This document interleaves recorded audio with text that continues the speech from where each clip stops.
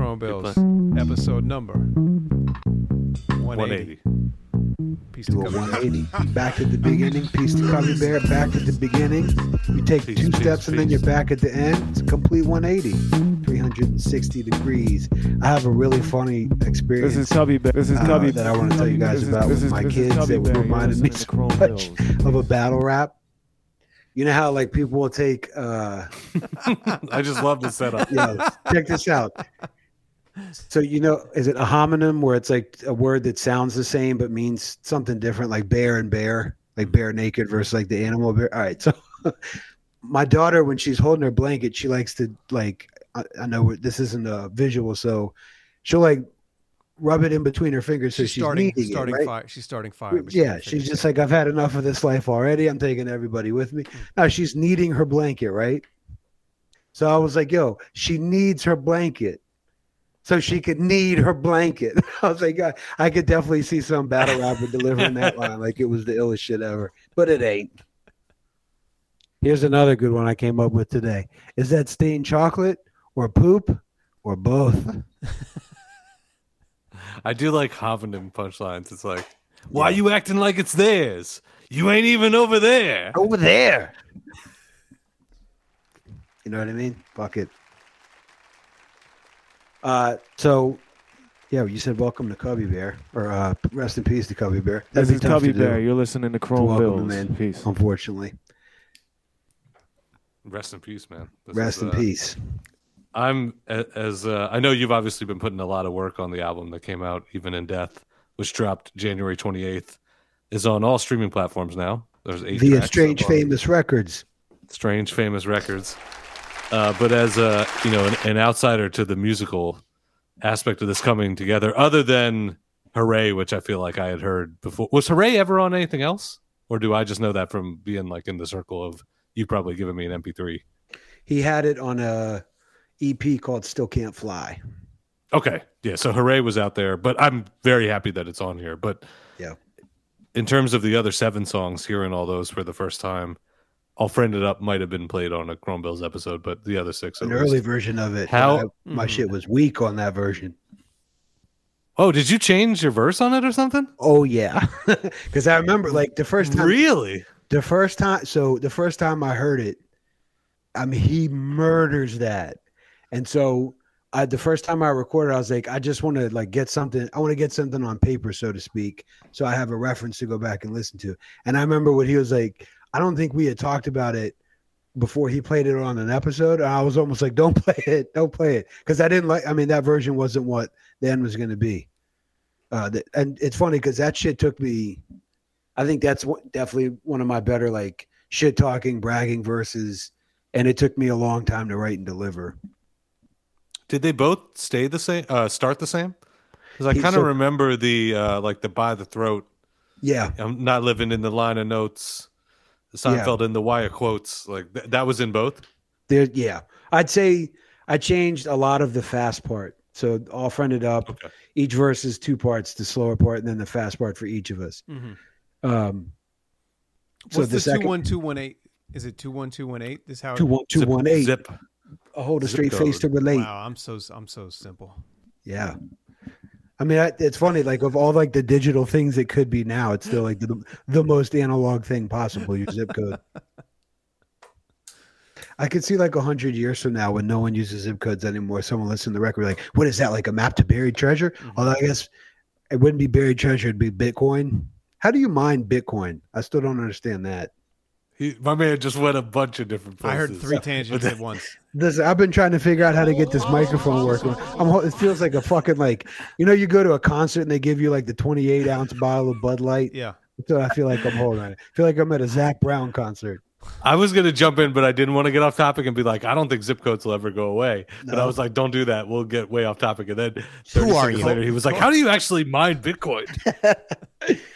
I mean, I don't have a lot of... But yeah, so that one had been played on an episode. All Friended Up had been played on an episode, despite the vehement protest afterwards, I should say. But so yeah. where I was going with that question then was for the other 6 songs, which I just heard for the first time, and many people that are listening to this probably just heard for the first time in the last 2 weeks. Can you give at least the high level of how the project comes together, you know, from those 2 songs to now having 8. Yeah, man. So Cubby and I met in 2000. I think it was 2006, maybe a little bit before that. So there's a really good write-up on strangefamousrecords.com that I spent a lot of time like actually like looking into shit, trying to remember specific dates. And then Storm Davis of Strange Famous edited it. So it's like a real concise version There's of no Bitcoin mining mentioned in that. Right, yeah. That's where I first bring up she needs her blanket because she needs her blanket. Anyway, so go check that out if you're interested in reading a more concise, less inebriated version of what I'm about to tell you. So we met in the mid 2000s, and then, although would that be 2050? That'd be the mid 2000s. Yes, we met mid 22nd century or 2500. I don't know. It depends on if we're nitpicking. Yeah, we met at some point in time in the span of human existence, and so immediately hit it off. I thought, all right, I'm getting a lot of shows in DC, or educated consumers, I should say. We were getting a lot of shows in DC. Let's, we could be beneficial to each other. So whenever Josh would have an opening at, he would be opening somewhere, he'd have me on for a song or try to get me on the bill, vice versa for shows in DC. The first song we ever did was Hooray, just as had to have something that we could do together. And it's funny because that's like Matt, like piece to rough year on that. What do you think? 2006, I think. Okay, on Hooray is 2006? Really? Yeah. Okay. Because it was pretty quick. Like that was one thing, you guys got homies like this where when you meet through music, you get to working on music pretty quick. It's like somebody just you two. Right? So I remember we did that one. We knocked it out really quick, and then we knocked that out. So as the years went by, we recorded a handful of other songs. Constrict and Release is another one that I think was like 2012 maybe, which is crazy because it's 2022. And, the record that we're talking about now is 8 songs. So are you Constrict or Release? Which one are you? And that's a song or an EP? Depends how gassy I am. No, that's a song. That's a song on the album. Okay. Thanks for listening. Oh, a song on this. Oh, so that song is that old. Okay. Yeah. No, you know what? I definitely have listened to the album multiple times, but I'm bad at I put it on and then I don't follow the I don't know the fucking names of the songs. So yeah. So we had done a handful of, but when I say handful, maybe like 2 or 3. There's a couple songs on there, like What Could I Do is the second song. I had done that. So Hooray we did just like as a one-off. Constrict and Release was going to be on one of a Cubby album, and it didn't happen. We did one song together on an Educated Consumers album called Don't Let Me Get Ahead of Myself. I'm just steady yourself. So it was Ahead of Myself. So anyway, did that live at Strathmore. Correct. In 2012, 2011? Yeah. 2012? I think that's 2012. 2012. Yeah. So the point being, Josh and I we wanted to do songs to have for albums and that we could perform. And we'd always talked about, let's just do an album of you and I. But the problem with something like that, like, I think that's kind of how Constrict and Release came about, where it was like, this is really good. Let's just put it on the next album that you have coming out. Like that'll be done in 6 months as opposed to however fucking long it's going to take us idiots to actually do an album. So he eventually got diagnosed with stage 4 brain cancer in August of 2016. And, among other things, he prioritized finishing the record, or at least doing what we could. And we did a couple songs. Like I think All Friended Up was done shortly before that. But All Friended Up was the last song that he and I did together, which is, obviously I'd rather he were here, but it's sort of a very, very thin silver lining that'll be the best song we ever did together. And in some ways, I think it's very representative of what I liked to do over his beats. Mm-hmm. So when we did Hooray, I recorded first and then he did his verse. And I can definitely tell, like, he was like, oh, I kind of see where Cole's going, like, just sort of like real sardonic, like cocky dickhead kind of style, being funny. And that wasn't really his steez on record. You know what I mean? Like, it was a fun side to see of him. Right. And I always looked at All Friended Up as like Hooray the updated version. Because on that, he set it off, but I think he's sort of still in that hooray line of thinking of like, fuck everything, but like I'll still make something funny about it. You know what I mean? So he would send me beats, and for whatever reason with his beats, I've always thought of myself as like, I write pretty quick, but like I'll need a week typically to get a verse like exactly the way I sounded, because I'm kind of picky and I just want it to be smooth and be able to deliver. Blah, blah. Cubby shit, I always wrote like real quick. Mm-hmm. Like Hooray, I remember writing at his place, which it's the only time I've ever like written on the spot, and ended up really liking it. And just for those listening, you can go back to some of the older interviews where I think we talked to Cubby about his production style. We'll have to put some links out to those episodes where I think we were talking to him about the production tools that he used in programs, etc. Yeah. He was on twice or three times. I think he was on at least twice. I think he was on 3 times. That's what I feel like we texted it the other day. Yeah, I'll pull it up. All right. So and just to he did every beat on the album, right? All 8 beats are him or no? So he did every beat. The last beat, and I'll get to the last beat because it's the title track in a second. Because it's episodes 59, 94, and 105. 59, and give the titles. 94. Somebody's got to play those as lottery numbers. Good call. The last one was Fist Fights. Oh, no, this was the second one. Fist Fights and Breasts with Cubby Bear. We had the best titles. I'll never forget the one of them. I'm trying to think of something worse than this. That's right. Yeah. Like the question was something along the lines of like, what's the most uncomfortable or like most terrible conversation that hip hop has gotten you into? I think I was the one that asked it, and he was just like paused, gave it a little bit to marinate. It was like, sorry, I'm trying to think of something worse than this. I like that Cubby Bear, like, I didn't know him well, but I think he made fun of me like within the first 5 minutes of meeting him. He was making fun of my hair almost immediately. So he would send me beats, and the express purpose of those beats was these would be for songs that we did together. So I would always write a verse and then a hook. And I was like, if you don't like either of these conceptually, whatever, just let me know.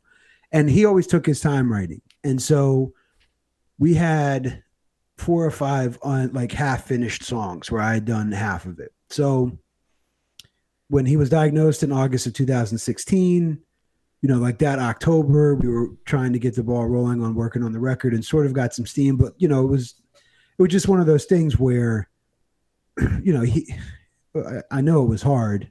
I think the doctors were like, you'll have 6 to 9 months to live. And I think he wanted to make the most of that doing shit, like traveling and stuff like that. And I'm glad that he did those things as opposed to us working on, like sitting at his house working on the record. So his health eventually declined fairly rapidly, and he passed in May of 2017. So it was a pretty short A to B. And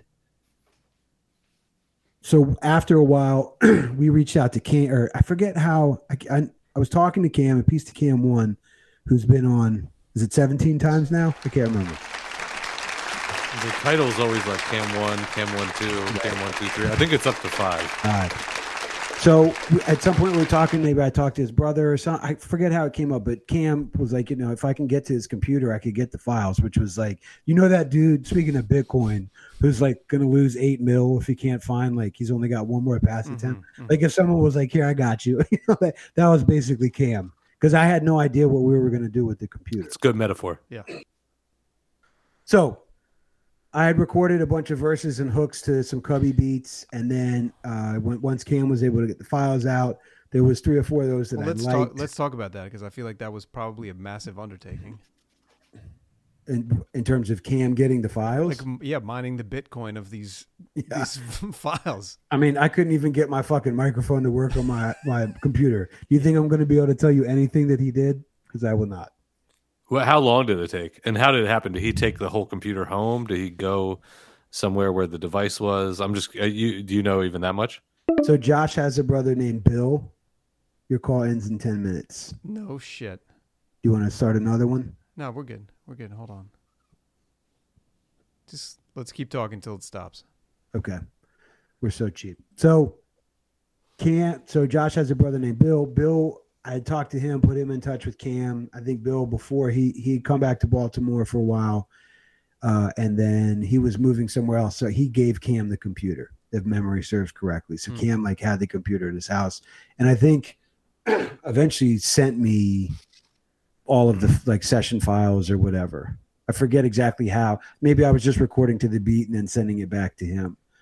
But I did a couple takes, a couple versions. Well, unpack that a little bit. So there were, how many songs had you not put a verse on yet that you were doing posthumously? None. Well, okay, so only one, because I had. But you were redoing some of the verses that you had laid. So I redid All Friended Up. What could I do? Actually, we used a version that I had done over at Josh's studio. Okay. Don't Look Down, I'd recorded initially at Don't Look Down, a Random Drug Test. Both of those I'd done a verse to at Josh's. And then Constrict and Release, he and I did together at his place. There's actually, it's funny because there's like a little fuck up in that song that drives me nuts when I hear it. But I remember I asked Cam and he was like, I don't notice it. I wouldn't think anything of it. And I'm sure shit not going to say what it is on here. So those are all ones that you left the original vocal takes of?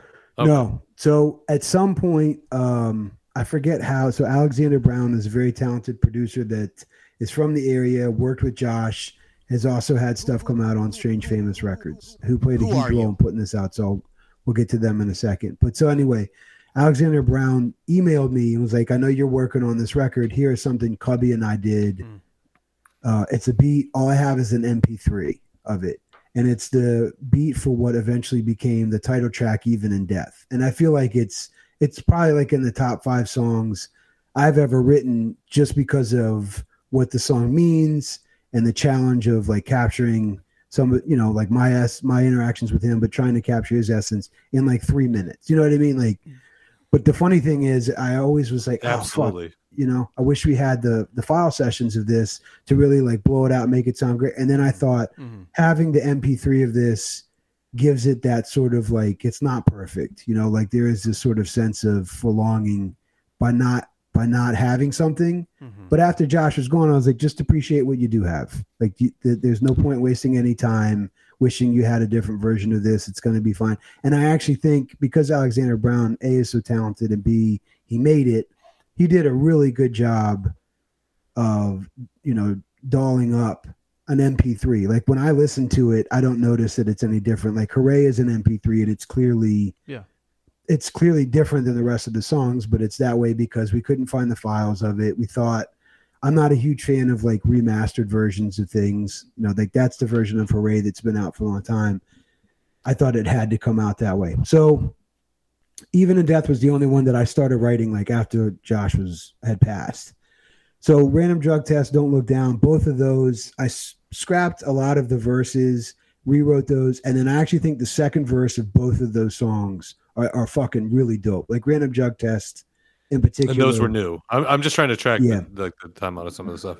Yeah. Okay. So just to go through, sense. All Friended Up, Josh set it off first. I redid it twice, and then, you know, that was just something like it took me a long time to rework. What could I do? That was something that was done from the beginning. Don't Look Down, Random Drug Test, rework those. Meat Eating Media, that's the other one. Like that's one where I had stuff written, but I really want to. I feel like that's my favorite Fuck the Media song that I've done. Like I've got 5 topics, you know, that I cover, and that's one of them. And I feel like that's sort of the signature one of those. I should probably find something else to talk about. Well, and that's a reference to Contra, right? Isn't that yeah. Like the Cubby song Contra, which is I would think is probably one of the most known of his whole career. I think I even pulled the YouTube video up just out of nostalgia's sake this week, and it has like, you know, 35,000 views or something. The one that's up there, it might not even be the original version.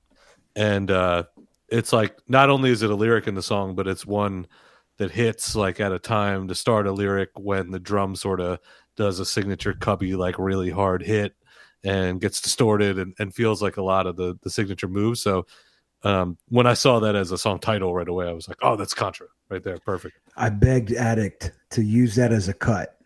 and it didn't work, which I was like, how is that possible? It lands, most of it is without the snare. But anyway, I mean, so there was a version that had that cut from Contra on Meat Eating Media.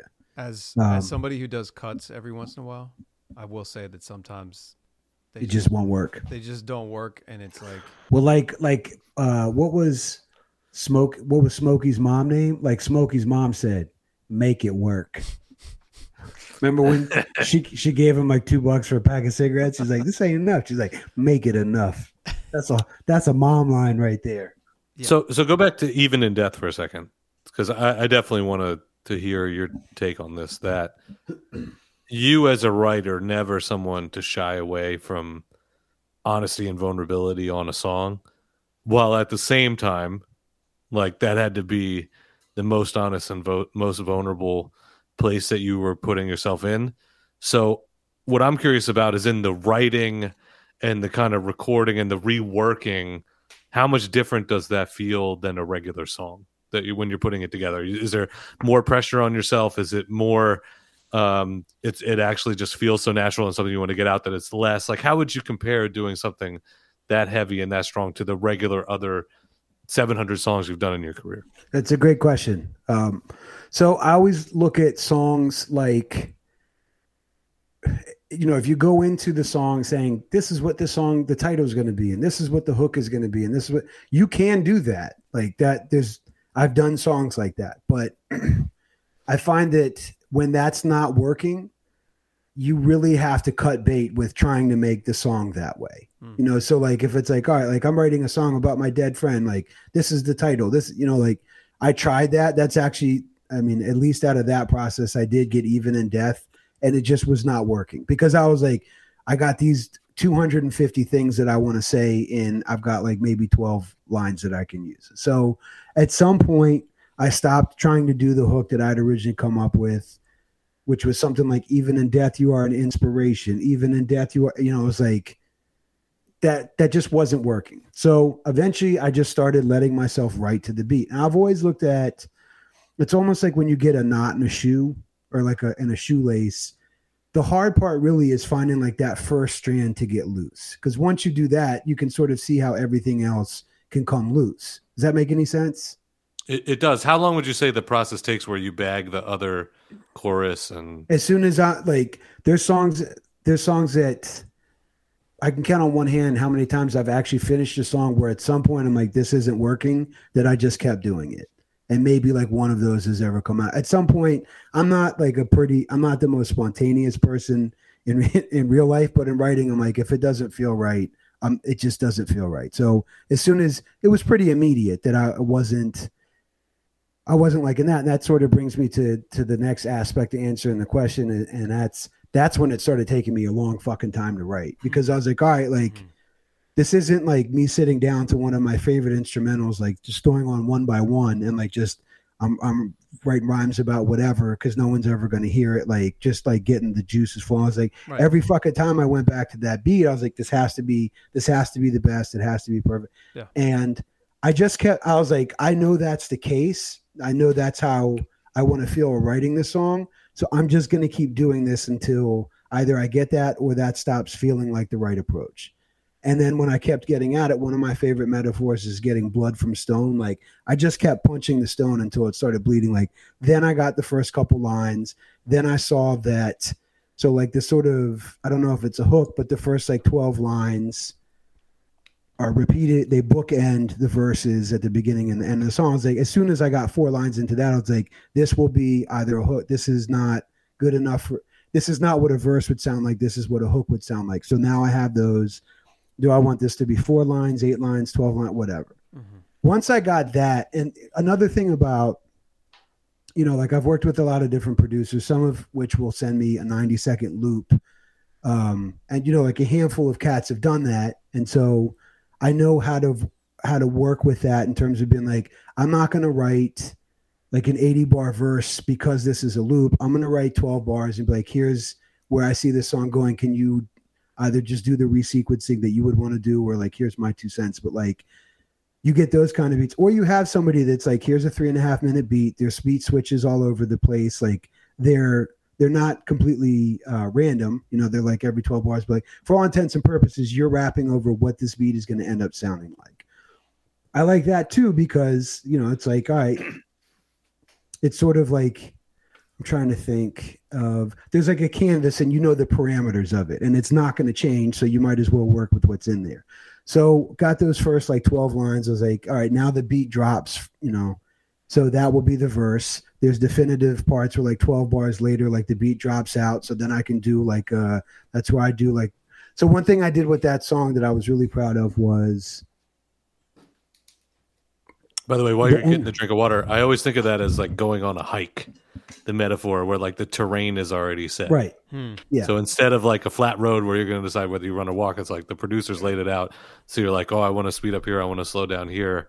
This is a good point to catch my breath. Is very much like a hike, but go on. Yeah. Well, to that, you know, it's funny too, because I always feel like that, like if you were good at freestyling, like you kind of liked it like that. Like when a really good DJ was DJing for you and you're freestyling, like the DJ could tell when you were building up to a really good line and you were kind of killing it, and then they would pause the beat and play the like, chorus.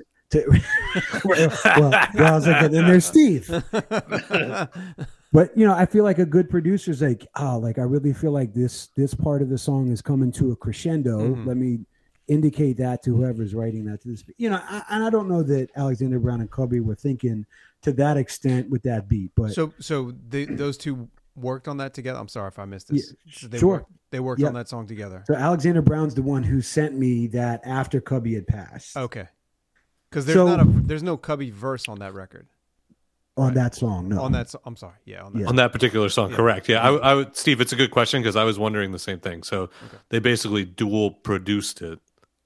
Correct. Is what you're saying. Yeah. And no one had rhymed on it, but then the stage was set in terms of the sequencing, and it's frozen as an MP3, and it's like, all right, what can you do with this? So when you say you're like going back to it and like this is working, that's not working, is this all like, actually, let me ask it another way. I assume this is not one session. Like I went down, it was a Friday, I decided I was going to write this track. Like this is, you're coming back to it a couple times over the span of whatever it is, a week, a few weeks. It's something that's floating around in your head. That's the thing is once I got like, I guess like an entry point is a way to call it. Like once I knew. Was there a few sit downs before you got to the entry point? I guess several. Is the way I would ask. Yeah, like that's when I was just like, it's got to feel right. Like I'll know it when I feel it. I'm not going to like name the song. I'm just going to keep like listening to this beat and writing stuff. And that, you know, that was, and I think, and so I'll address another aspect of what that was now. So I remember talking to people, you know, that I was like, can you work on the record? Or other people, can you be involved with something? And they're just like, I'm just not ready to do that right now. You know? And so I have always been the kind of person in those kind of scenarios where I was like, if I'm dealing with that kind of pain, like I want to sort of be busy doing something about it or with it. And so with that record, I was like, I could tell in my mind, I was like, I'm sort of like running towards the finish line of being done with this. But at some point, like that's going to be done. And I'll really have to deal with my emotions about Josh. You know what I mean? Like, and I think a lot of other people were sort of starting at that point. They were like, I want to deal with my emotions about Josh. And then I can think about like doing video, like footage for a video or like contributing something to us. You know what I mean? Like it was just different ways to like deal with, eventually you knew what was going to hit you. So, you know, when I was working on the record, like with that was the one where I was like, all right, like random drug test, you know, like that's not about Josh. You know what I mean? Like, I'm glad that song found a home in that beat, but like I could have done that song to another beat. Even in Death, that was the one where I was like, it can only be about Josh. Like there was, I guess maybe it was a lot of pressure, but subconsciously, I think I was like, when I'm done with this, like there's no more like work to do on this record in terms of like what you would need to do other than like administrative stuff. Like you're not going to have this distraction to keep you from feeling your emotions about Josh. And not that I hadn't, you know, like the night that his brother called me and was like, Josh passed, I remember, you know, crying, but feeling like a big sense of processing because I felt relief, which also made me feel guilt because, you know, I know he had been in pain. So I dealt with my emotions to a large extent, but working on the album, I think was maybe like my way of coping. And then once the album was done, I'd have to find another way of coping is the best way to put it. But so two things about that particular song. Number one, yes, Alexander Brown did do it. He also did a really good job of, after Cam had done the first like 75% of mixes and like taken it pretty far, Alexander Brown was going to master the record. So he was like, why do you want me to take another stab at like mixing these and not like doing, like Cam had done the overwhelming majority of the work. Matt was just going to like add low ends here and there where like stuff needed it. Mm-hmm. So Matt really Alexander Brown really beefed up the rest of the record. So he's doing production. Correct. Like he would play bass on, like, all friended up. Like you can kind of tell it's like a slight, you can tell that there's like a bass line being played off of a guitar over top of the record. It slaps. It adds like a nice element to it. But so to the point about at what point did I know when writing Even in Death that I was going in the right direction. So I had like the roadmap of how I knew the song was going to look at the end in terms of the structure.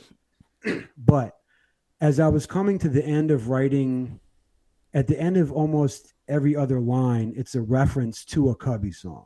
Uh-huh. So like the funny thing to me is like the second, so it goes like sort of, let's call it a hook, verse. Then there's like a breakdown where I'm just like doing, I'm not rhyming, like I'm sort of doing like spoken word poetry. Back to a verse, spoken word poetry, bookended by the hook that the song opened with. In one of those spoken word parts, I'm like, life is so annoying because I can no longer share it with you. He had this great line where he's like, life is so annoying because I have to share it with you. And so there's a lot of like me playing off of his lines on those. Mm-hmm. And it's one of those things where I'm like, was that always baked in as the scheme in terms of writing, or like the first time you did it, you had the like eureka where you're like, yo, I think I should do this for. So that's why I was saying, I was like, I know, like I have the roadmap for this song, but for this one particular song, like this, in some way for the audience that was really into Cubby's music, that the first time they noticed this will become the hook for them throughout the verses. Because there's so many of them like tied throughout the whole thing. I'd have to look at the actual lyrics, but like if you just like familiarize yourself with some of Cubby's song titles, and you'll notice on it like really like pretty quickly. So that was the one where I was like, yes, this is, I feel like I've done a good job just from a structural standpoint of figuring out the right way to present the song. I feel like, I've got the skill to make the words sound good and like select things. And I feel like as a writer, raps, poetry, stories, like reports, you're just making choices time and time again. And you want to keep making the choices that advance you towards the end that you want in that particular piece that you're working on. That was when I was like, now this takes this song to like another level. It really personalized it for my experience with Josh as an audience member, but also for the people that were very familiar with his music. And he had a lot of like really obsessive, and I don't mean in a bad way, but fans. And I think they'll get a kick out of that if they hadn't noticed it already. Yeah. Yeah. I didn't catch that it was quite every other line, but I caught enough of them where I was sitting there, obviously as a fan of yours and a friend of both of you guys, and being like, wow, Cole went into this and was like, what are the boxes? Like I was reverse engineering the song. So I was like, what are the boxes I got to check? Well, like, it's got to be heartfelt, like that, like those are the easy, like it's got to be real. And then I was like, wow, but like the play off of the existing material, the Easter eggs for fans, the things that you'll come back for all the time. I didn't know the story about the structure, but to me, it felt very Cubby in nature of how like the sequencing and everything worked, that I was like, wow, I'm just like so impressed by this piece of art, because I think that when you look back on it, is your own critic, right? Your own person who knows your whole catalog, knows where you were proud of where highs, knows where you thought even a song that maybe fans might like, you were like, I could have come better on. That I was like, damn, I feel like Cole is going to look at this song and be like, yeah, he used a sports metaphor, like I left it all out on the field. And I appreciate you going into such depths explaining now how you got there, because I think that's a really raw, interesting part of the song for anyone that loves it. Yeah, thank you. Yeah, I mean, how much I respect you as a writer too. So, I mean, to hear you say those kind of things about it definitely goes a long way. And it's one of those things where I think looking back now is like it has to be perfect, and I don't mean perfect, but like perfect for me, because I'm a perfectionist. So yeah. That's one of those songs too, man, where like, I don't believe in heaven or anything like that, but God, if there is one, I'd love to just sit down and be like, here, check this shit out, man. I think you'd really like this. Like, I think that'd be a good thing. That's a fantastic image too of like, you get to, because we think about this heaven where we're like, oh, obviously he's already heard it, like it's like that type of thing where it's like an interesting scenario where how cool would it be for you to say, hey, look what I did for you. Yeah. Hell yeah. And he'd have some smart ass reply about it after he played too. Right. Well, so to that point, let me tell this funny why ass did you story. re-record your verses? He's like, that's cool, but why'd you redo the verse on All Friended Up? Right. You didn't like that I was killing this song? Right. Or if he was just like, after the song, I was like, it was dead quiet. I was like, what'd you think? He's like, I'm not writing one for you because you're dead now too. That's actually what the exact. So I definitely encourage everybody to go read the write up, but let's bring a little levity to this interact. So the original title, the working title we had for like 10 years for a record that he and I did together was "You Die at the End."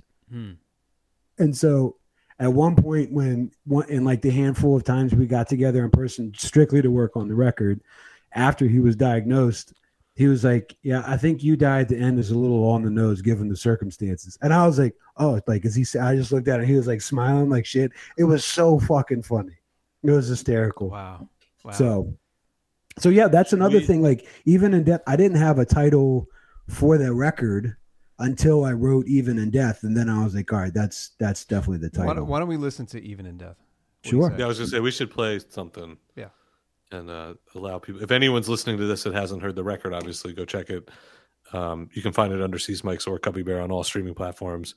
Put out by Strange Famous. There's a lot of cool stuff on Bandcamp too. A lot of videos. We can talk about videos when we get back. The album title's Even in Death. The last song on the album is Even in Death. That's the track we've been talking about for the last couple minutes. So there's a great video by Shawnee Cameras too. Yeah, shout out to Shawnee Cameras. Who are you? Who are you? Oh, hold on. I blew that one, didn't I? Shit. Hold on. I'm glad that we heard that little part. So the vocals, the female vocals on there are this woman named Barbara Vandervossen. Mm-hmm. Beautiful voice. So she and Josh were very close friends. I sent her the song. I was like, no pressure. I think you should be on this record. She had sung on a bunch of his other albums. But I was like, I don't have any direction to give you. Just do what you feel. So she recorded a whole range of stuff. And Cam, I got to give him a ton of credit for the record as a whole. But really on this song, he placed her vocals in different spots. Oh, nice. So I don't know where there's a spoken and little production credit here. Yes. As big a snob as I am about rap, I'm more of a snob about poetry because I think it's just so easy to do poorly. At the end of it, Barbara does just a beautiful spoken word piece. I don't know if she had placed that there originally or if Cam did, but so I got it. She's on the song too. And I got so wrapped up in thinking about my role in it. It really was one. Yeah, but it's unusual for me to only look at things from my perspective. But in terms of, I knew like I was done with it when I was doing the Cubby, play off of his stuff. Once I heard Barbara's vocals, I was like, now this is a masterpiece for what it needed to be. Nice. Hell yeah. Thank you for that. Yeah.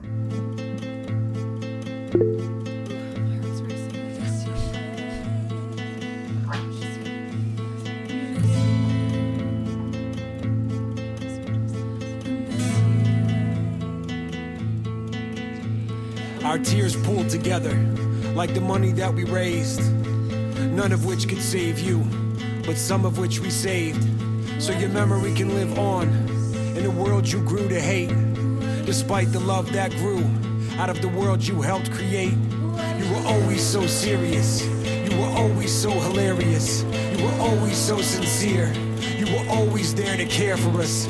And even in death I hear you say, everyone, are you okay? But we don't have the answers for the questions asked by cancer. And all those jokes we made about what a shitty place this is must have been laughing at us while you lay silently in that bed. You couldn't speak, I couldn't stop, the world just kept on dying. Life could never tame you, but that never stopped it from trying. The first time we met was hysterically awkward. Anyone listening, ask me about it sometime. It's good to reflect. You learn to accept a little fear. Can't eclipse sunshine. Josh, and a peer named Cubby Bear. If he wasn't making masterpieces, he was cutting hair. The paradox of searching for peace and finding nothing there. What you found, oh what you found. A place of solace for all the lost kids. Such a sound, just such a sound. Explosive, caustic, firebox it. Baltimore's least willing prophet. Most obvious prospect for drawing a line in the sand just to cross it. A concert don't mean we're in concert, but I guess that's what made your mantra contra. On the night you died, I cried inside, but felt relief and said out loud, I'm glad your pain is over. Hello, I hope you're better now. I was a fan and a friend, you were a friend and a fan. You taught me what it meant to die like a man. Life is so annoying cause I can no longer share it with you. Our tears pooled together like the money that we raised, none of which could save you, but some of which we saved, so your memory can live on in a world you grew to hate. Despite the love that grew out of the world you helped create, you were always so serious, you were always so hilarious, you were always so sincere, you were always there to care for us. And even in death I hear you say, everyone, are you okay? But we don't have the answers. Fuck cancer. It's going to be hard for me to do something you don't want to do. It's going to be hard for me to not do something you want to do. Well, then we're in a pickle. That's a great place to be. I love pickles. Hunting constellations in a North Carolina night. Our next crane sitting on the roof. I found Pisces and Capricorn. They look right next to me. Yep, right here and in the sky. May you die, send me stars. When I die, I'll send you butterflies.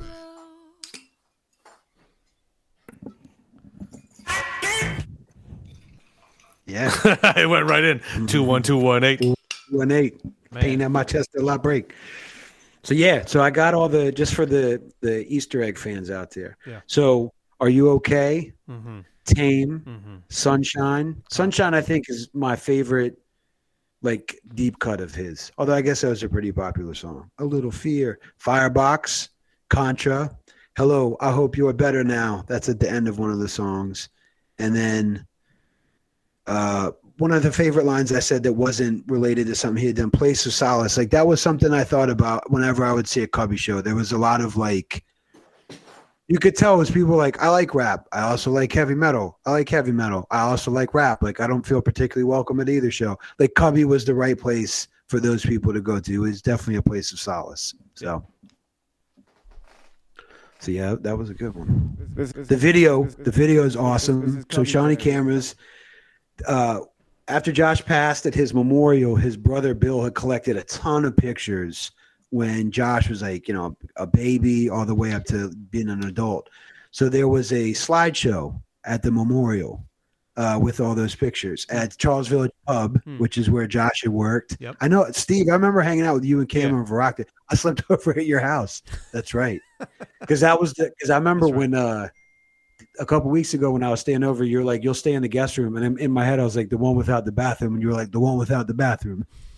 And I knew it from staying over that time. Yeah. So I think we saw Busy Bee that night. Yes, we did. We did. Wow. So eventually, with the idea for the video, I talked to Strange Famous. We're actually getting a video done for All Friended Up, which is going to be a lot of fun. And the video that we decided to do for Even in Death, I thought, let's have the music set to a collage of pictures. When I mentioned that to Bill, he was like, I got you, boo. So he had the pictures that were used at the memorial, gave him to Sean. I mean, that was, you know, you talk about, you know, Chuck, to the point about like writing a song. For that video, I was like, I've got to like funnel it in this direction. I want a heartfelt song or a collage of pictures. And like, it just completely immediately fell into place and always felt like the right way to go with that. Yeah, and Sean, he really did an incredible job on that video. Yeah, man. He did. Big shout out to Shawnee. Peace to Shawnee Cameras. How long did it take for that video to get? Not long. I mean, that's the thing was like, so, you know, Sean, we've known Sean for a long time. He did the electronic press kit for Educated Consumers. He did a promo video for the record I did with Cam called Broken Clock. Like, I've known Sean long enough, and even back then when he was doing it, like it wasn't yet his profession. He was definitely working his way there. I mean, he was great. Yeah. He was just very quick, like knew how to do shit. Absolutely. Not just like the technical side of it, right, Chuck? Like not just the technical side of it. So when I sent it to him, I was like, here's specifically what I want. It's funny because he was the first person that I've ever worked with. He was like, just, you know, you and I have been friends for a long time. Can we just only have like one round of notes? Which I was like, I respect that. Well, on that, to that point too, I was like, look, like I'm paying you. I want you to like be honest with me about shit. Like I want to know I'm getting my money's worth. And if you're telling me like you're going to get this done in 2 takes, like I fucking believe you. Plus it incentivizes me to not be like, what about this? What about this? It was like, I'm going to send you one fucking email with like all this stuff. Now, I like to think that A, I mean, Sean is incredibly talented. B, I mean, it wasn't like a 1,000-piece jigsaw puzzle. Like it was a pretty straightforward. Sure.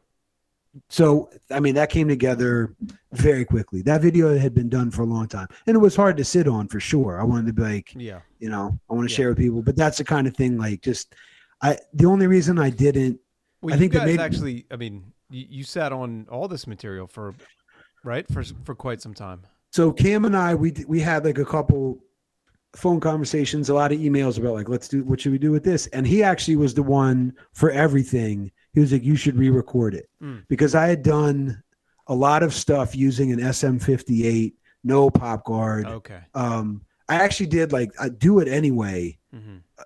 Off that you produced off of Live Long Enough to Learn. I mean, it's probably the biggest song that I had. Like I did that on an SM58, no pop guard, but it like that song needed that kind of shit. Right. So you had how many educated albums on an SM58? At least the first 3. Yeah. So actually, big ups to Speaks from I don't know if he's from the Air Force. Like, is that like his like rap group? He's representing the Air Force. The homie it's called the Air Force Duns. Nice. So he's this. I think he's technically from the lab. If you were going to say he's from the lab, hip-hop with Fonteleaf. So he had hit me up a while back, and this is veering off into just something different that I'll eventually bring back. He'd hit me up a while back with a beat, and I was like, "This shit is fucking amazing." He was like, "Here's another one." And I was like, "Man, this is amazing. Send me 10." He sent me just a folder full of bangers with one that I had done a long time ago. Chuck, you're on that. Priest of Nomad, a whole bunch of DMV people and national people. Was entirely produced by Scott Kuzner, Father Scott. When I wanted to get the ball rolling on With 2, I reached out to Scott and he said, I've got a lot of stuff going on. I don't have time to do it now. Maybe like in a year. Maybe 2 days later, Speaks started sending me those beats. Once I got enough of them, I said, let's you and I do With 2 together. And he was familiar with. So he knew what I was talking about. We did all of that with Strange Famous MCs. That'll come out at some point, maybe later this year, maybe early next year. But the point being, Joe Speaks was like, your mic sucks. You need to get a better mic. It would cost you like $100. So I got this mic from a homie, Najir. And then I got a studio set up. You know, like when I say studio set up, there's a mic stand and a pop guard. You don't have a studio. Yeah. No, but you have like the little like sound catcher on the other that was side, the main thing. Than I've got over here. So you've definitely you've lapped me for the first time in the longest time. Yeah, right. With the tech stuff. Well, because I guess that's what makes it not sound like you're in a room. Like this will probably sound like. But anyway, so Cam was like, you have a better mic now. Just redo everything. And it's good advice. Yes. And it's funny because as an MC, I'm like, I'll do it again. I'll do it again. I'll do it again. It's not often that somebody else will be like, you should do it again. Anyway, but thankfully he did. So I redid everything. And then maybe like a month before the album came out, that's when Matt, the craziest thing I've ever seen in terms of how fast he did it. So Matt was like, I'll do the mastering. Mm-hmm. And then he was like, what about beefing some of the stuff up? I was like, all right, cool. So that and mastering took him less than a week. And when I say less than a week, it was like less than 5 days, I think. And initially I thought, man, like this guy kind of rushed. That shit sounds fucking amazing. That guy, he's super talented as a sound engineer, particularly to master something where you're not working with, like the source files. Anyway, so all that came together really well. And the connection with him was great too, because so Sage Francis, was actually aware of Cubby Bear, I'm pretty sure before he knew who I was. So a long time ago, like Cubby at one point, Cubby and I had become really close. We're lovers. And he said, Sage has reached out and let's see if I can shut that guy. So he was like, Sage Francis reached out to me about, and I was like, yo, you should definitely do that. Or at the very least, I don't know if Sage reached out to him or somehow like he and Sage were talking about his music. And so I was like, yeah, Sage knows what he's talking about, business wise, sonically, like you should definitely give him an ear. And I don't even know if I needed to say that to Cubby. He definitely was already open to that. He already knew that. Yeah. He was like, shut up. He's not talking to you, dumbass. So anyway, so when I brought the idea of the record up to Strange Famous, immediately they were like, you already know, let's, we're definitely down to do that. So they're the ones who put me in touch with Alexander Brown, who I'd already known, obviously, since he had already done. Because what we were trying to do at that point was figure out who was going to do the mastering of the record. There's like, I'm lucky in that most of the people I've worked with, including Speaks, he's already mixed with 2. He's going to master it. There's a lot of things that go into that you got to pay somebody to do, unless they're an idiot and willing to do it for free. So, we were looking at people. I was like, oh, I want to have Big Daddy Kev master the record. They're like, hold your horses, buddy. We got somebody on the roster. And then it just, I couldn't have asked for somebody better to do it. So very happy with that.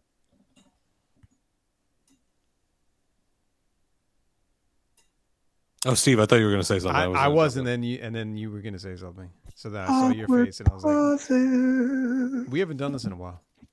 I know. It's been 7 months. I know. I feel like I haven't heard Steve talk enough about this, so I was leaning back, but actually, what I did was lean into the mic, block my mouth, and get silent. Is that not a good context clue? That's good radio, guys. Good radio. That's good.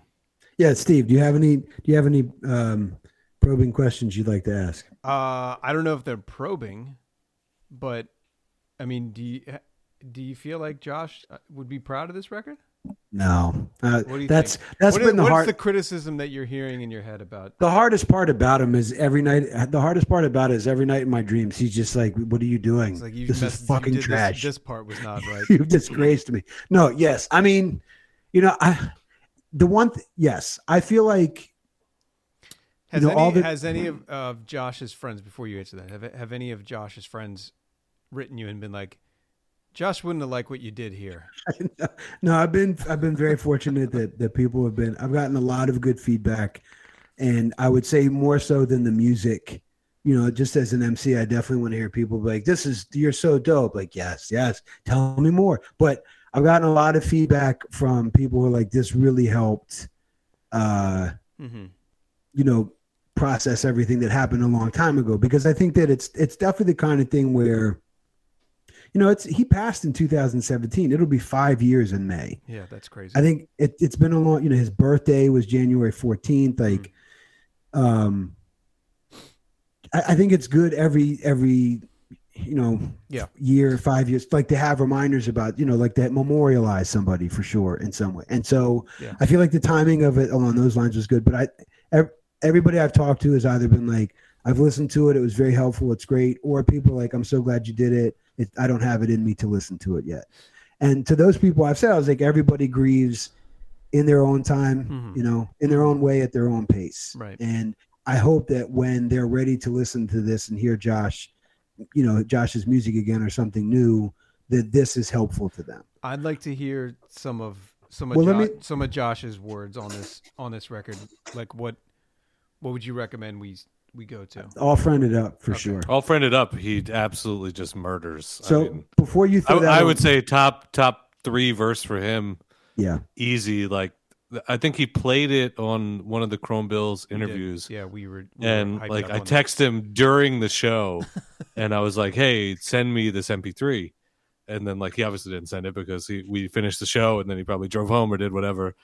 And then the next morning at 7:45 when I got up to do whatever I was doing the next day, I was like, hey, I wasn't joking. Send me that MP3. And I remember he sent it through and he did the typical rap sort of caveat of well, this isn't final. Don't share this. it's okay if you guys want to take it off the pod. Like, I'm glad that we played it, but like, don't play it again. You know, it's definitely going to go a lot of different places. And, you know, I, as a fan, I was just like, I want it because I love it, because to me, this is like the coolest thing you guys have done. Yeah. So to that point, let me just throw this out there, what you were saying in terms of what his feedback would be. Yeah. So everything on the record, with one exception, was me sort of steering the ship after Josh was passed. Like the songs that I rewrote, the songs how would he feel about that? Well, I mean, he doesn't have a choice, like, unfortunately. But the one thing on the record, the only, like, what could I do? He raps on, but I was the first one to lay vocals on that and like did the hook. The one thing that he did without my input at all was the first verse of All Friended Up. Ah, I see. Because you're saying on Hooray you had already rhymed first, and he channeled his I'm Cubby on a track with C's mentality. Yes. Is that like, even though he was still very much him, but like to rephrase your words, that he was like, all right, you set it off, like, let me find myself in that lane.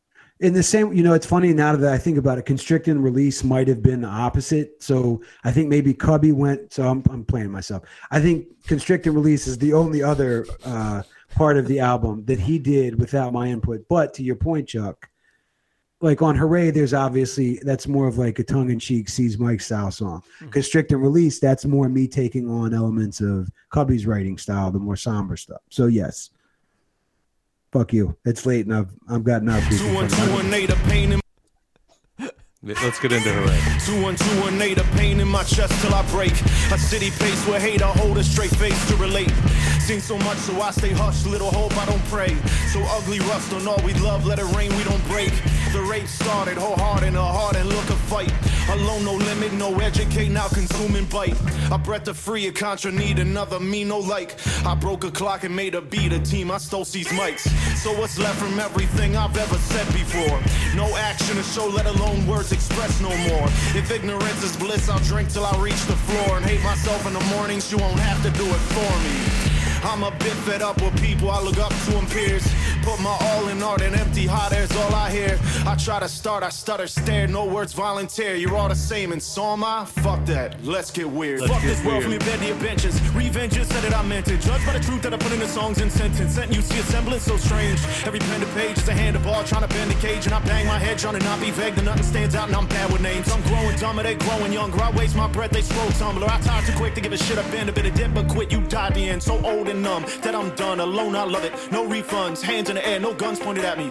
Signed to the horn, still rapping for all the fun. What, fuck the games, my friends are mutts, yucked up and strange. We stay in mud, gut bucket fame, so smug like sup. We love to play, no nose, we up, warm up and strays. Go big, go nuts, go make mistakes. Learn stuff with smirks and a flirty face, but all friended up, won't ask your names. All teeth, 10 fingers bald and sleep. Awake, seem calm and breathe, Elise alone. Temperamental anyway, hope for home, but hands free, I'm rogue. So and silent and so provoked. Everything's broken, I hope you choke when you speak out. Nope. To state. All friended up. 21218. This is Cubby Bear. You're listening to Chrome Bills. Peace.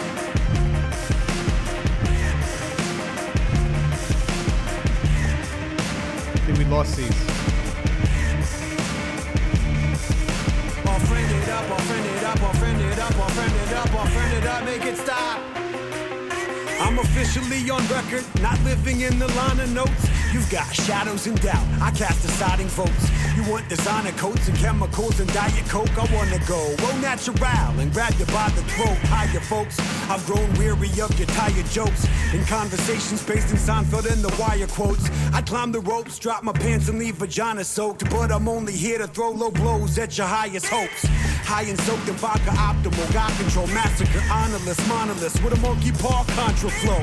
I got knowledge only God can know, and since there is no God, I must be God. Can't fly. Logic is awesome, bro. Optical illusions and auditory hallucination. Pockets of pollution and auditoriums, human waste. It's a basic need like a face to feed or a place to sleep. Thankfully, I own nothing that you could take from me. Wanna shake the tree, not rake the leaves. Wanna rape the scene, not pay MCs. It's safe to say I hate your steez. You a make believe, you a matrix. With a casual Casual fate as a casualty, atrophying due to your apathy, and you die at the end after gradually degrading the grind to a bachelor's degree. Actually, my mastery has to be a minor inconvenience. A simple genius who was pinned to lead us to buy my records and lick my penis. Pain is a peanut insanity, intravenous vanity, and seek it to keep it from bleeding as somehow repeating mechanically. All the humanity needed immediate, treating your freedom as premium mad space. Sold at a flat rate to a magnate, willing to castrate, ultimately stagnate the vacuum in leadership roles. Eating fetus' soul with a parasitic need for control, and a vampiric spirit of bleeding the glow for release on your soul. Deep in my zone, spitting patterns like I'm speaking in code. Ether flows, your emperor is asleep in his robe. Bloody cheeks on a throne, teeth in a bowl. My phoenix arose from the ash when the helix explodes. All friended up. You see me with those? Leave me alone.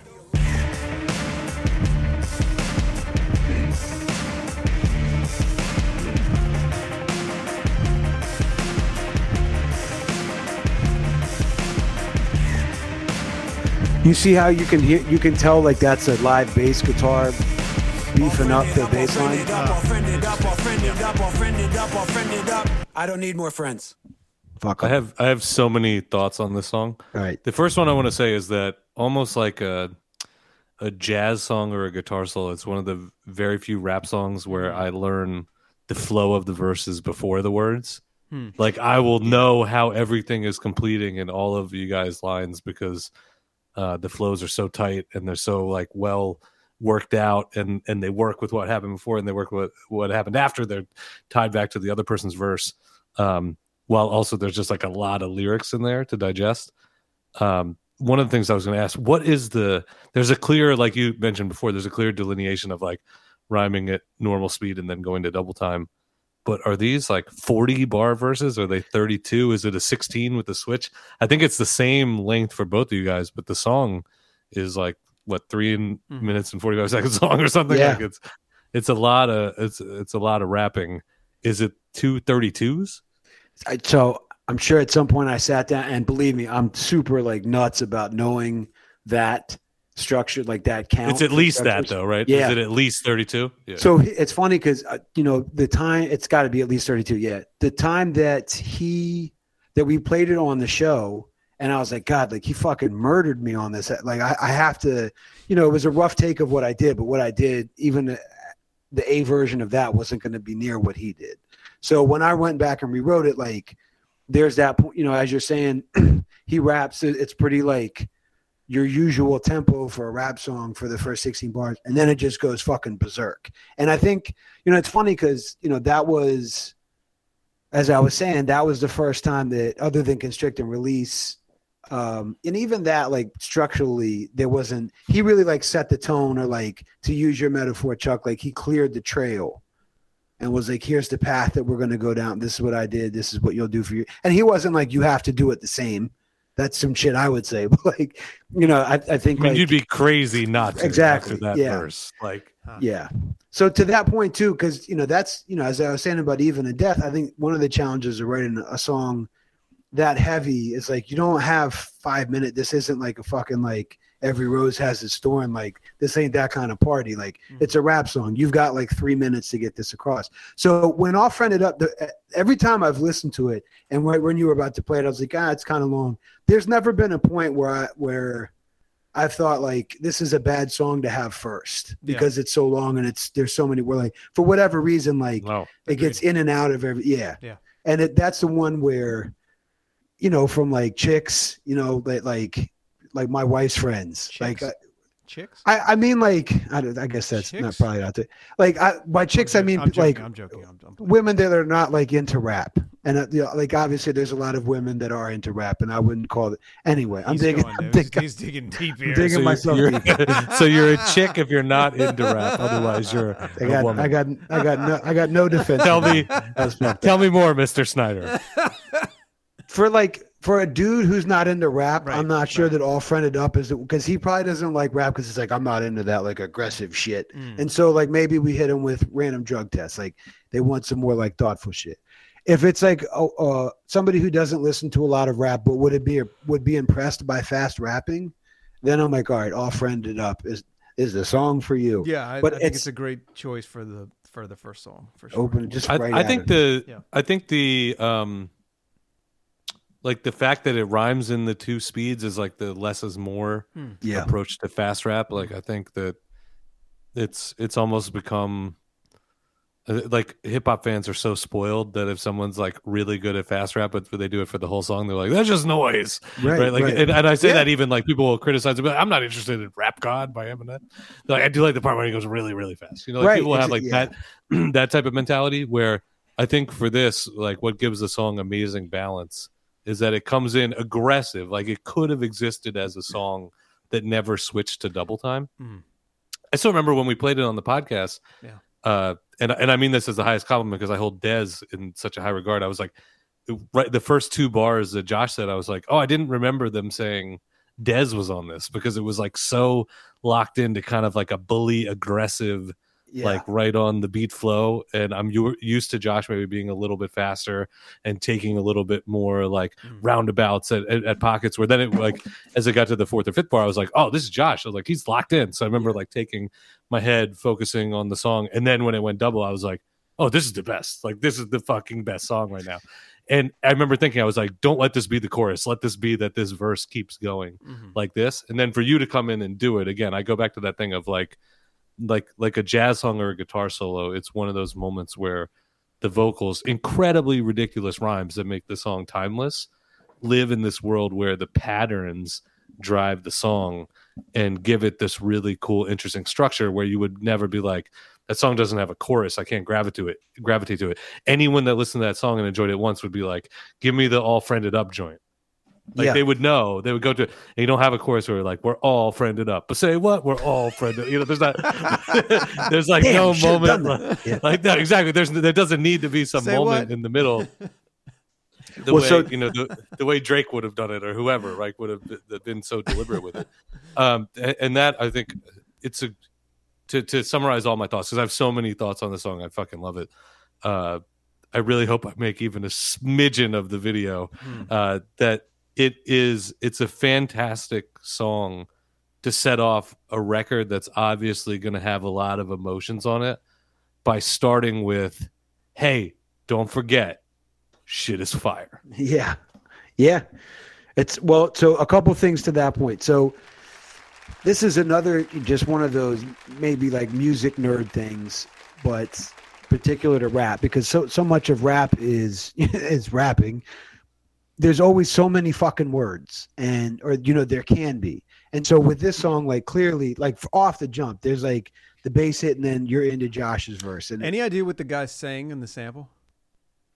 I remember Josh told me once. I can't remember it off the top of my head. Please get that for me. So, but it's so interesting to me that neither of us were ever like, should we do cuts on this? Like the beat just playing as the hook in between the verses and at the end. Oh, really? You think it should have had hook? Should have had cuts? I mean, at the end, I was waiting for my man Attic to come out and rip shit, but But I agree with C's not in the middle. No, not in the middle. I don't know, man. It's one of those. I think we could have put cuts on at the end, but at that point, I feel like it would have been like, from my perspective, to use, a word that I've come to use quite a bit on our text, shoehorning. I feel like it would have been the beat. The beat was the perfect other character in that song, and it had its verses, like in between the verses and then at the end. Right. If Josh was a scratch DJ as a producer, it would have been very natural to put cuts on the end of that, because why don't you? The fact that you would have had to go get a featured artist to do cuts at the end, I agree with leaving it. And I think that feels like a minor nuance, because like the song should be the song. But I actually think, like, Steve, if you had made that beat, you would have just been like, yeah, I think I'm going to put 2 wikis at the end. But the reality is you're not going to get someone to come on to just like do 2 to 4 bars of cuts. I don't think you were implying that you wanted like 16 bar scratch out at the end. No. I just wanted. I was just... like, friends, chicka friends. How many of us? Yeah, I think that's one.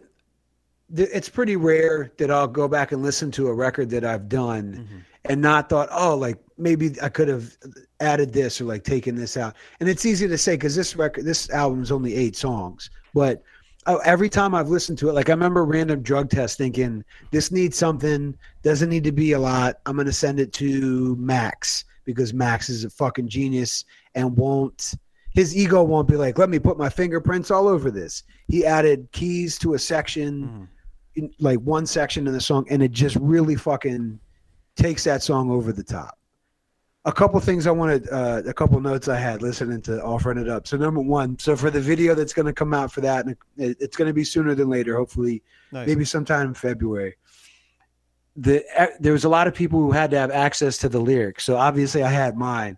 Fucking DJ Addict transcribed Josh's verse. Good luck. Like he did such a great job. Yeah, thank you for that. There's a couple. It was. By the way, can we talk about this for a second? Let's unpack this a little bit. Let's unpack the video. What's the concept behind the video? It was but hold on, before you even go there, it was a hilarious ask that Cole was like, "I want everyone to rap the verses in the song we just heard," and then didn't send them. We'll go into why you wanted it. But it was like, "Hey, I'm going to need people to rap the verses in this," and didn't send them.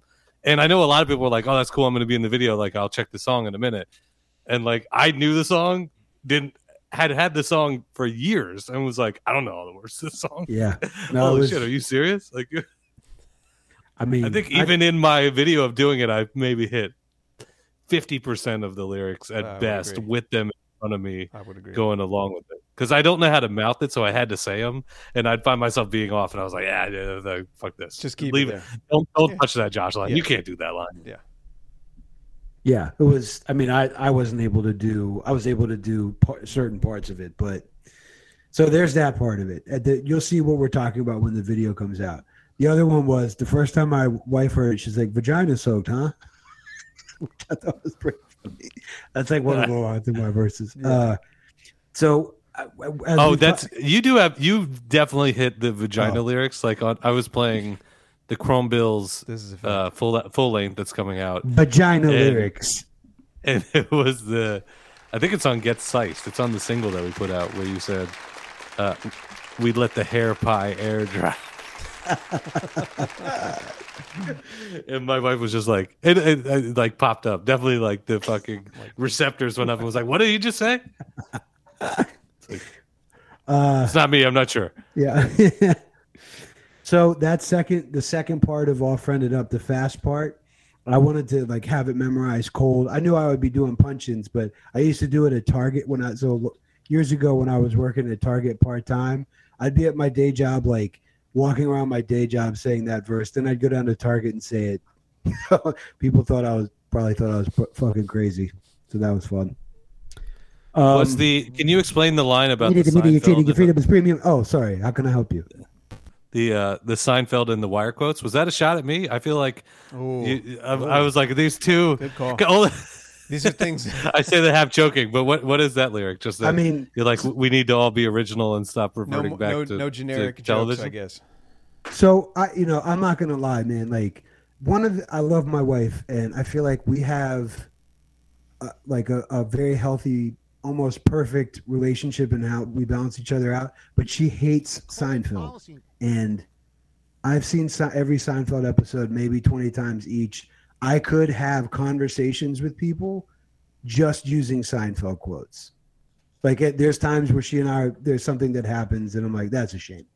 And I look at her, I'm like, oh, fuck, that's right. You don't watch the show. So it's definitely a shot at me. The Wire quote, I feel like I was like, then there's like some doppelganger of Mike C's in like San Diego who can also do the same thing with the Wire quotes. I shit you not. One time I was at work. This was a long time, but this was at the Chives, Chuck. And, they weren't the coolest people there. But, like, there was these two people having, it was like a 7-minute conversation, just going back and forth having Seinfeld quotes. Mm. So I thought, well, I'm a fucking loser, so are these people, so I'm going to take a shot at somebody. All right, so at least I feel like I'm off the hook. It wasn't specifically directed at me, which makes me feel good. Listen, I'm just the biggest fucking nerd. I'm definitely like I hate when beautiful people are like, I'm just a fat fuck. Like, no, you're not. Like, I am a fucking nerd. I had already thought it was kind of funny because I thought Cubby like jokingly came at everyone that you had done music with before, like very tongue in cheek, and was like, educate and consume. And he was like, I built a team and stole C's mics. Like there were like references to music that you had been making before, which like, even though I wasn't in educating consumers, I felt like associated with that. There was no first name basis like reference in there, but there was like something in there where I loved it. Like as an MC, I was like, that's a fucking really cool way, especially with this ending up being the first record on the project, like the first song on the full length, is that he's like, I stole C's mics. Like I always thought when I heard it, you know, some people get all like butthurt, but I'm like, no, that is a fucking not about that specific lyric, but like when they feel like something is about them, someone would get hurt. No one's ever said that to me, but I was like, there's something about it where I'm like, it's really cool that he was like, no, clean the slate of everything you've ever done. It's just like rapper shit talk. Like clean the slate of everything C's has ever done, because you're only ever going to remember what he did with Cubby. Well, like I felt like that was in the lyric and it was dope. So that, and even in Death, I have a lyric, Baltimore's least willing prophet, most likely his prospect, to draw a line in the sand just to cross it. Like he was a button pusher kind of dude, but not in like, what was the Eddie Murphy story with Rick James? Like he was a habitual line stepper. Like habitual line stepper. Josh wasn't a line stepper. He was a button pusher. Like he just liked to like get a rise out of people. And I mean, I always thought it's funny because I feel like it's driving and it's not menacing, but like there's a level of aggression to All Friended Up that's all like done with a smile. There's like a certain like lightheartedness to that beat. And I think in the context of him saying that over that beat, like it's definitely, I remember being like, that's clever. You know what I mean? It's like a knowledge of the scenario too, of like someone is going to listen to this song and say, before they even put it on, like, how does this compare to the other stuff that C's has done? Right. Like, and it's just kind of right away taking, especially knowing that it was, you know, other than Hooray, maybe one of the second or third things that you guys were doing. And now you're working on a full length together, that it's like, hey, I'm going to turn into the Skid, you know, is like the best way to explain it. Like, I'm not, instead of like, hey, let's just pretend like we're some new rap group that no one's ever heard of. Like, I'm going to use the fourth and fifth bar of the song to do a play off of Educated Consumers, right? And then talk about how I stole C's, which I would like C's steal. You know, like it's a logical transition to get there too. It's just some funny wordplay with at the end being like, oh, by the way, this song's gonna be fucking dope. You guys are in for some shit. Yeah, it was well. So one of the things I was going to say about, you know, me being the one sort of driving the record, going like, really steering the ship in a lot of ways. I would love to hear what this record would have come out like if Josh had been alive and was like, no, let's do this. Or like, I want to like for this song, you know, that's sort of one of those awesome what ifs, you know, that I think would have been cool. So how many, this was a question I meant to ask earlier. When people were reaching out to you in like just positive feedback on social media and stuff when the record came out, or even the people that said they couldn't listen to it yet, was there an overwhelming consensus among like really close friends and fans that they knew there was posthumous stuff out there? Or was there anyone that was like, I thought I had heard everything I was going to hear? Because I feel like there probably was a section of the group that was like, oh shit, this exists, you know, a way that even like a lot of us felt about when Tribe dropped the album in 2016, and we're like, oh, I had no idea that there was like a bunch of stuff. And we all knew that they were like, you know, posthumously in that record, you know, kind of doing the same things of like, how do we make a full length out of what we have? Did anyone specifically reach out to you with that comment that they didn't know there was anything else coming? You know, it's a funny thing in that one thing I think Josh was really good at was promotion. He was really good at because at that time he was playing at Sonar in Baltimore, and one of the reasons he and I first linked was he kept getting these shows in Baltimore that Educated Consumers weren't getting. Like he would always get the opening slot for St. Francis shows. And, you know, Educated Consumers got a lot of awesome shows opening for people like Atmosphere, like Brother Ali. Those shows were great. I was a huge St. Francis fan. And I was like, who is this asshole getting these shows?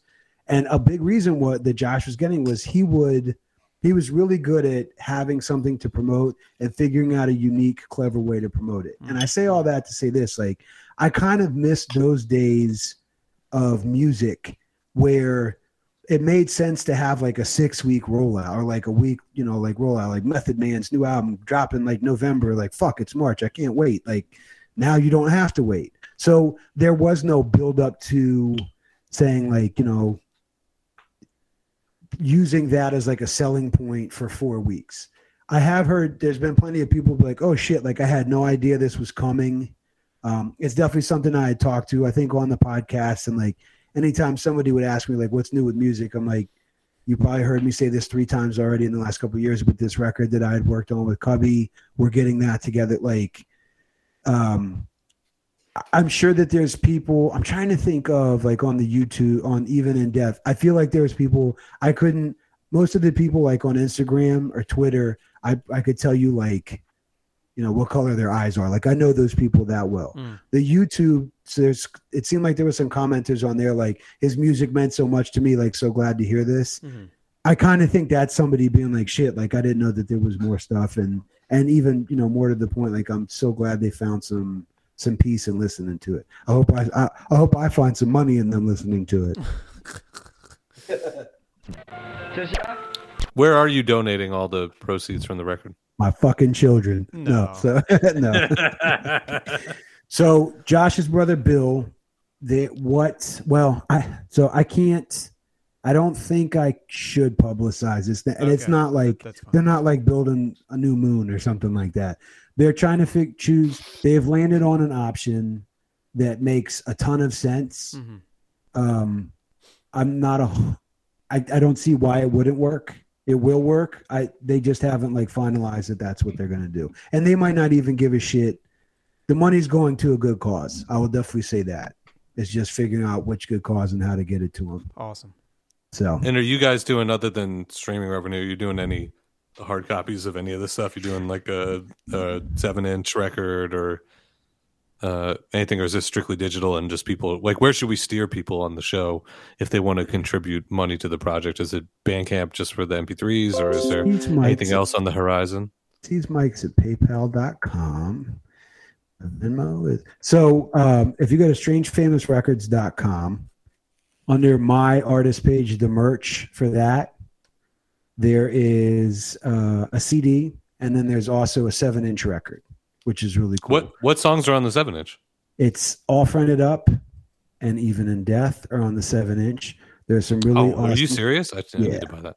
Oh, yeah. My actual criticism of Bandcamp would be that the app is really good in the sense that it's a lot easier to play songs, but it's not very good for accessing the store associated with the releases the way that being on the web browser is. So I've only listened to it on the app. So even for me, who's listened to the album probably 4 times through, was not aware, like, because I'm gonna buy the fucking 7-inch as soon as we get off of this podcast. Like, obviously, I had no clue. Big ups to Deep of 2 Hungry Brothers. He's the guy that got me into rhyming. He bought a copy. Bustin' Free. What's from the first? Who are you? The very first Educated. Bustin' Freestyles in the Stairwell with Deep. With Deep, that's right. Hold on. Why am I not? So under the artists. Yeah, that's where it is. Yeah. Okay, cool. So I'm pretty sure there's CDs. Steve, am I missing it on the app though, or would you agree that the app is a little bit? The app is, you can hear the music, but it's different when you can't really get to the store.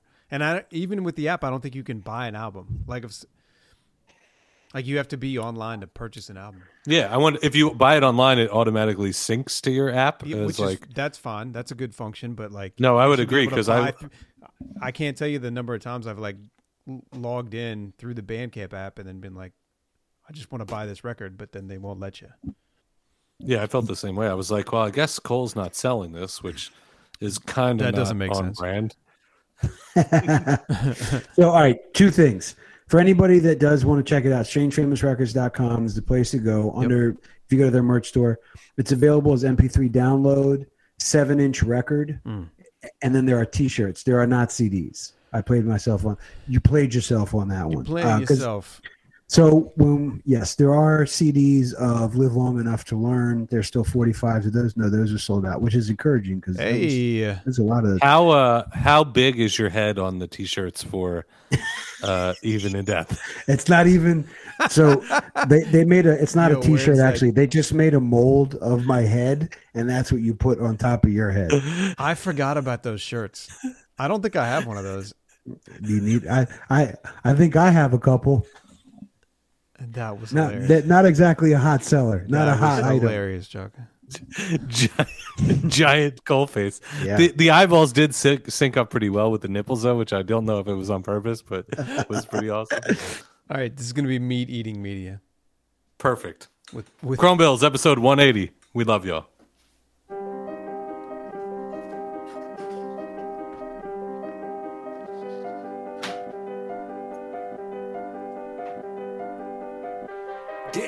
Sam died recently, legally, victimized by high frequency. Oddly enough, people he treated equally, let him burn slow while the ash spread evenly. They went to drain the swamp. They went to drain the swamp. The swamp drained them. The swamp drained them. Withdrawals from a blood bank. Withdrawals from a blood bank. Deposits to a gun safe. Be confused, be controlled. Conclude you're alone. Act subdued. A boot on your throat. Next to the knife and fork, there's a beast to feed, and it's starved for attention. Something to satiate the salivating sycophants in advance to be an appetite super dinner plan. We bring a scam within a scam, but spinning spam in a span of life sentences. So if it sounds like censorship, pound, don't mention it. Nobody prove, nobody gets benefits. When it hits the fan, nothing gets a smell out. We're gonna feast on that flesh for a generation. Easily digested as requested. After all, you paid for it. Reporting live from a human rainforest. If it bleeds, it leads, but if it breeds, it's the main course. A scream from the maniacs, muzzled by a ball gag, echoes through a torture chamber. We all laugh like the short and fruit, we can't walk back. Amber grains of truth are being waved in the false flag. An answer blows in a different direction while the windbags drop bait on sitting ducks. Mating for ratings but can't get an erection without beta testing for liberal cucks. Now get it up. Please subscribe to our role in the rampage. Feeding the vampires vitriolic sham rage. Full of finishing touch to she sheds and man caves. Check the classifieds at Geen selling lampshades. You bias for the bias to reinforce. Context we constantly reinvent to lead a horse to the waterlogged on cemetery. So we can beat it till it's dead and buried. Hate is hereditary. Go out on a limb for your family tree. Who storm from the table when they can't agree? You see, nothing leans coming from the slaughterhouse. After chewing the fat chance, we're so glad you brought a spouse to an a la carte. Orgy of oligarchs, smoke covers above, co-brothers and body parts. Within the funeral pyre, the cannibalistic humans desire. Meat-eating media.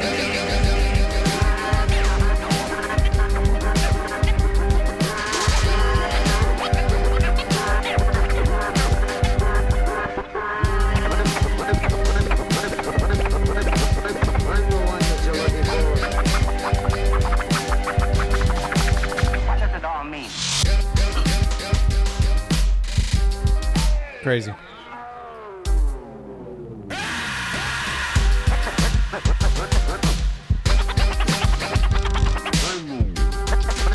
I'm the one that you're looking for. The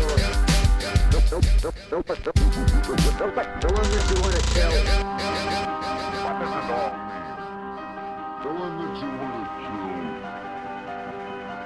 kill. Crazy.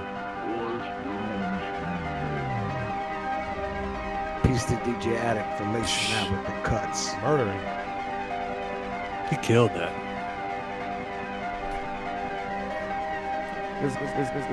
So yeah, I feel like this is maybe Cubby that's a Bear. good You're song listening to for- Chrome Bills. Peace.